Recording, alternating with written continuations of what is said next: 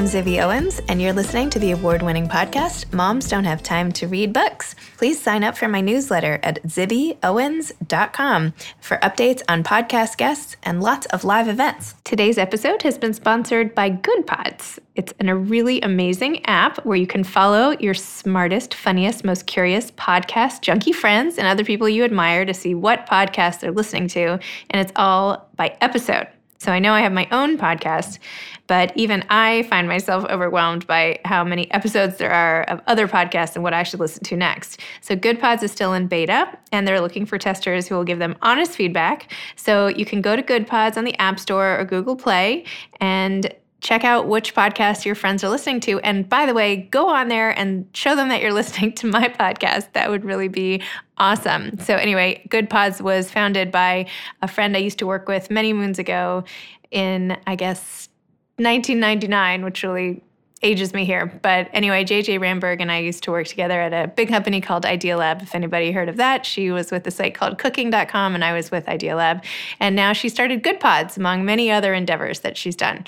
And this she's done with her brother, Brad Ramberg, who was also at Idea Lab with me. So all comes full circle. So anyway, thank you to JJ and Brad and everybody at Good Pods for sponsoring this episode and for making a new searchable listening tracking thing for podcasts, which is going to be super helpful in helping people find great podcasts, hopefully like mine. Thank you. I'm doing a Skype today with Katherine Schwarzenegger Pratt, who is the best-selling author of The Gift of Forgiveness, Inspiring Stories from Those Who Have Overcome the Unforgivable. She's also the author of bestseller Rock What You've Got, children's book Maverick and Me, and I Just Graduated, Now What? She's an animal advocate who serves as an ambassador for Best Friends Animal Society and the ASPCA. And according to her website, she calls herself a daughter, sister, wife, and stepmom. She currently lives in Los Angeles with her husband, Chris Pratt, the actor, and their family. Welcome, Katherine. Thanks so much for coming on Moms Don't Have Time to Read Books. Thank you. Thank you for having me. Would you mind telling listeners what your latest book, The Gift of Forgiveness, is about? And the subtitle is Inspiring Stories from Those Who Have Overcome the Unforgivable. So I'm giving a little clue, but... Yeah, it's a collection of different interviews that I've done over the past 2 years with 22 really inspiring people who have practiced and struggled with forgiveness in different ways. And the goal with it is really just to have people read the book and be inspired to practice forgiveness in their lives. And when I personally was struggling with forgiveness, I found the most helpful advice to come from people's personal experiences with forgiveness and being able to apply their nuggets of wisdom to my own journey. So I wanted to turn it into a book to get as many people, helped in their forgiveness journey as possible. And tell me about what happened with your best friend. In the introduction, you talk about how some conflict you had with her is basically what inspired you to go on this sort of quest for other people's ways of forgiving people. What can you say what happened? Well, I had a falling out with a best friend that really, triggered my interest in forgiveness and also my curiosity around what forgiveness meant to me at that point in my life and figuring out how I, struggled with it, what the role it would play in my life and how to practice it for me personally.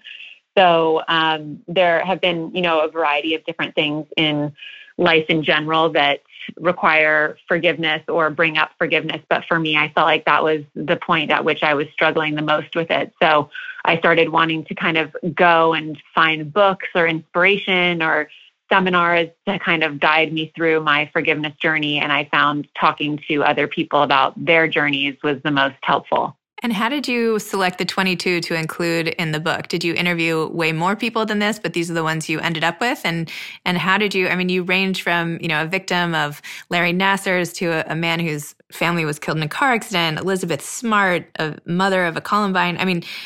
It was all over the place. How did you find them and how did you choose? Well, I wanted to come up with a really great list of people who I thought had a variety of different ways that they have struggled with forgiveness or practiced forgiveness, because I think it speaks to how complicated the topic of forgiveness is for all of us and how all of us have such a unique relationship with forgiveness and a unique take on it and the role that it plays in our lives. So I myself kind of put together an ideal list of people who had, spoke about forgiveness or people who had been referred to me about their forgiveness journeys and haven't necessarily spoke about it on a public level before.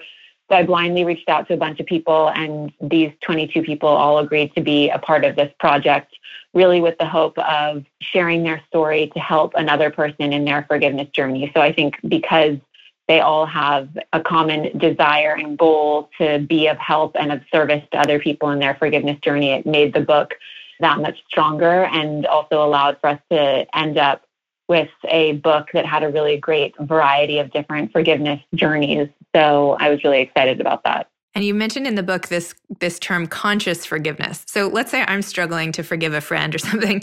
How can I practice conscious forgiveness? I think conscious forgiveness is really just like the idea that you are opening your life and your heart to forgiveness. There are so many people that I've encountered along the way that are very closed off to the idea of forgiveness in their life and forgiveness with a specific person or a specific incident. And so I found that when you are even open to forgiveness in the first place is the first best step towards being able to practice forgiveness. And even when we have moments of, triggers in our lives that take us back to feeling sad or angry about a specific situation and about incidents that had happened that we thought that we had practiced forgiveness with, I think, it's important to be gentle with yourself in that process and to, again, have conscious forgiveness to bring you back to a place of living in a forgiveness mentality. So that's really what I mean by conscious forgiveness and making the choice to live in a place of forgiveness.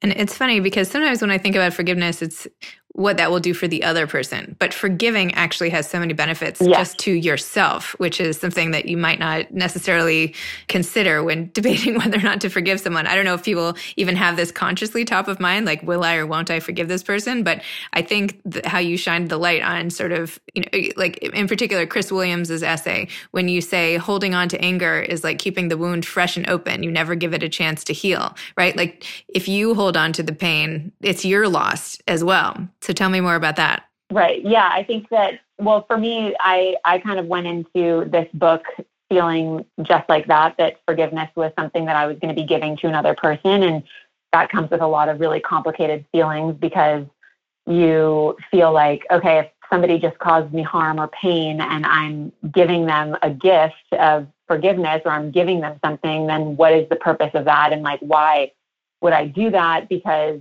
they've just inflicted pain upon me. So it's a confusing thing. But then when I started doing this book and talked to a lot of the amazing people in this book, I was, quickly told and explained to that forgiveness has nothing to do with giving another person anything. It is only about giving yourself a gift, and that is the gift of forgiveness. So I think when we're able to shift our mentality and allow ourselves to really understand what the role of forgiveness plays in our lives and see that it is a gift that we're actually only giving to ourselves. And while it might have, a great ripple effect on people surrounding our lives, it's not a gift that you're giving to anyone but yourself. And that is the gift of freedom.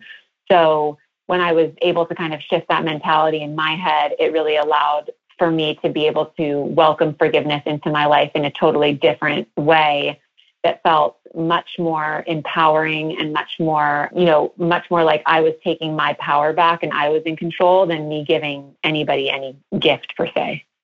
I love that. And it's so important. I feel like, especially with all of us now at home, I mean, we have all this extra time perhaps to reflect, right? Like, what are my flawed relationships? What grudges am I keeping? Like, maybe there's some way, it's nice. Like it's it's like shedding a layer of clothing, right? Taking off all the baggage of the people you haven't forgiven, even for tiny slights, right? As opposed to massive things like some of the ones in your book. So I think your book is particularly useful at a time like now when we can sort of go inside more and think things through. Like this is your gift of forgiveness is something you can actually give everybody right now. So it's perfect. Yeah, it's actually interesting because I think when I came out with my book a couple of weeks ago, it was kind of just at the beginning of this whole coronavirus pandemic, which has, been really challenging for a huge amount of people. And there are many people who are at home in quarantine. And then, of course, a lot of people who are not able to be at home in quarantine. And are working and are in hospitals and really on the front lines. And so I have nothing but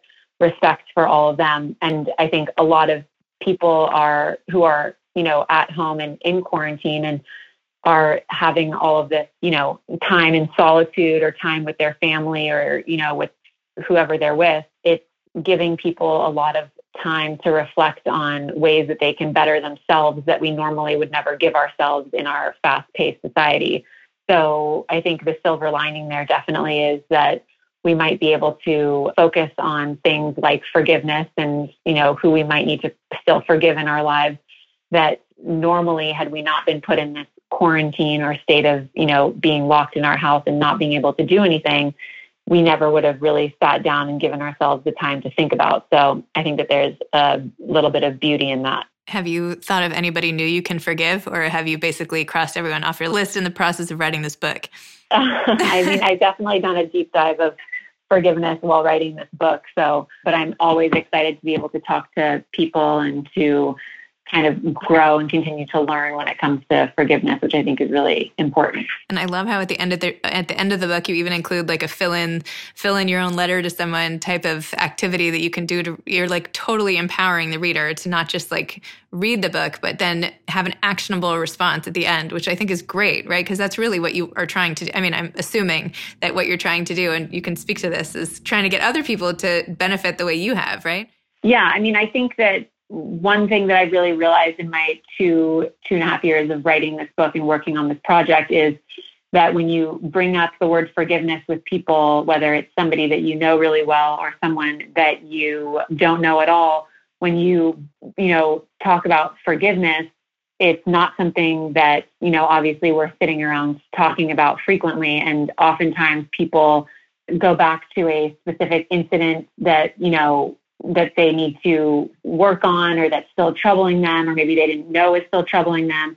And so it's been really interesting to me to see reactions from people where, you say, I'm working on a book on forgiveness, and people go back to somebody who bullied them in high school and it's been 30 years and they realize that they're still not over it. Or, someone that hurt their feelings 5 years ago or wronged them 5 years ago, and that they realize that they still are carrying that around and really want to let that go. So it was important to me to be able to have that blank page section at the back of the book, because after reading all of these people's stories, you will be, certain people's stories will resonate more with you than others. And you will also be triggered to think about specific people or situations in your life that might, be helpful to have a place where you could write down their names, write someone specific a letter, or just kind of get your thoughts flowing when it comes to your forgiveness journey. So it felt helpful to kind of have that in there. And I loved how you included Deborah Kopakin's story. Deb was on my podcast and I adore her and we've become friends, but her essay about how, well, not her essay, your chapter about how she forgave her rapist from years before and reached out and wrote him a letter after so many years. And how your point of that whole chapter is there's no time limit on forgiveness. So it doesn't have to be something that happened in the last couple of years, but even something from your way back in the day can be beneficial to sort of exhume and then sort of address even now. Yeah, I think it's really encouraging for people to be able to hear that, someone like Deborah Kopakin wrote her rapist a letter and was able to practice forgiveness 30 years later. And when I had asked her that, I said like, oh, do you wish you had done this sooner? She was like, no, I don't, because I would not have been able to be ready for it or have welcomed it in my life any earlier than what I've been able to do now. So I think it's a lot of us feel, I think, like, oh, I haven't been able to practice forgiveness with this person and it's been, 5 years or 10 years, and will I ever get there? And to be able to see that there are people who are, still struggling with it, people who get there after 15 years, 30 years, whatever it is, or 50 years, and it's still okay to do that. And that to me was really encouraging, because it showed that there's no time limit on your forgiveness journey. And it's not about, hurrying up and doing it the week that something happens or the day that something happens. You really do it in your own time. What should we do if there's someone who hasn't forgiven us? Like, let's say there's some of this is about control, right? Like I'm taking the control back on the incidents that have happened. And by forgiving someone, it's essentially like, I'm taking ownership of my part in this and I'm closing the loop on this incident because I've forgiven it. So now I've in my head put it to bed, right? And it's lifted this load from me. But what if somebody hasn't forgiven me? Now, I'm trying to think of somebody who maybe hasn't forgiven me. I have a couple of things I'm stewing about in my head. Yeah.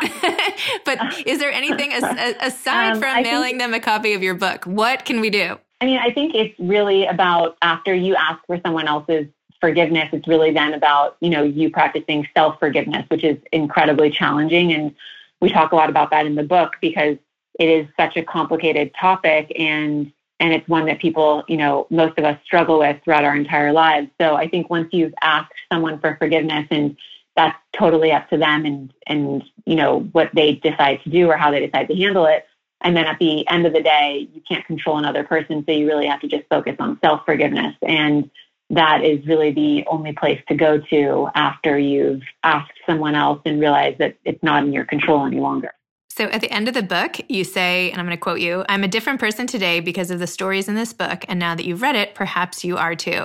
So how did the book change you? And here's my assignment is try to answer this question without using the word forgiveness.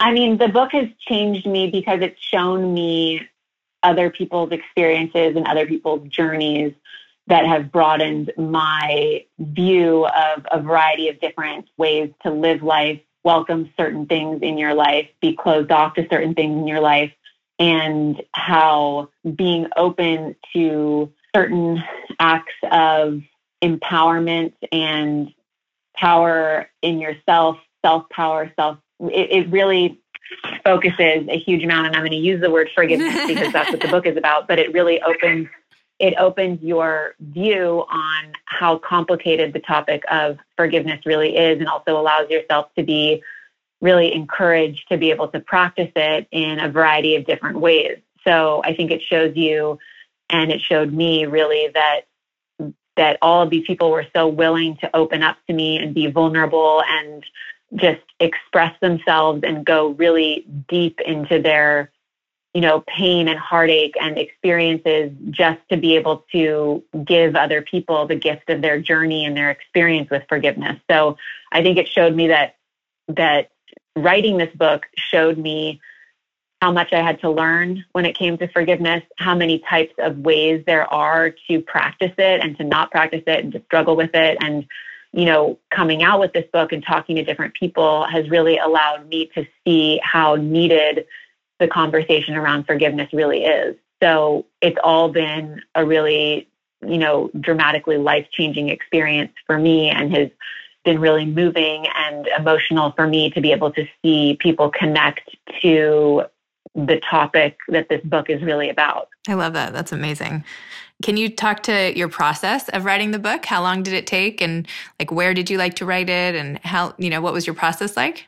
Yeah, I mean, I tend to be most productive in the morning. So I tried to do a lot of my work early in the morning, and I'm an early riser. So that helps me a lot. And I would kind of put myself, I would make myself structured hours.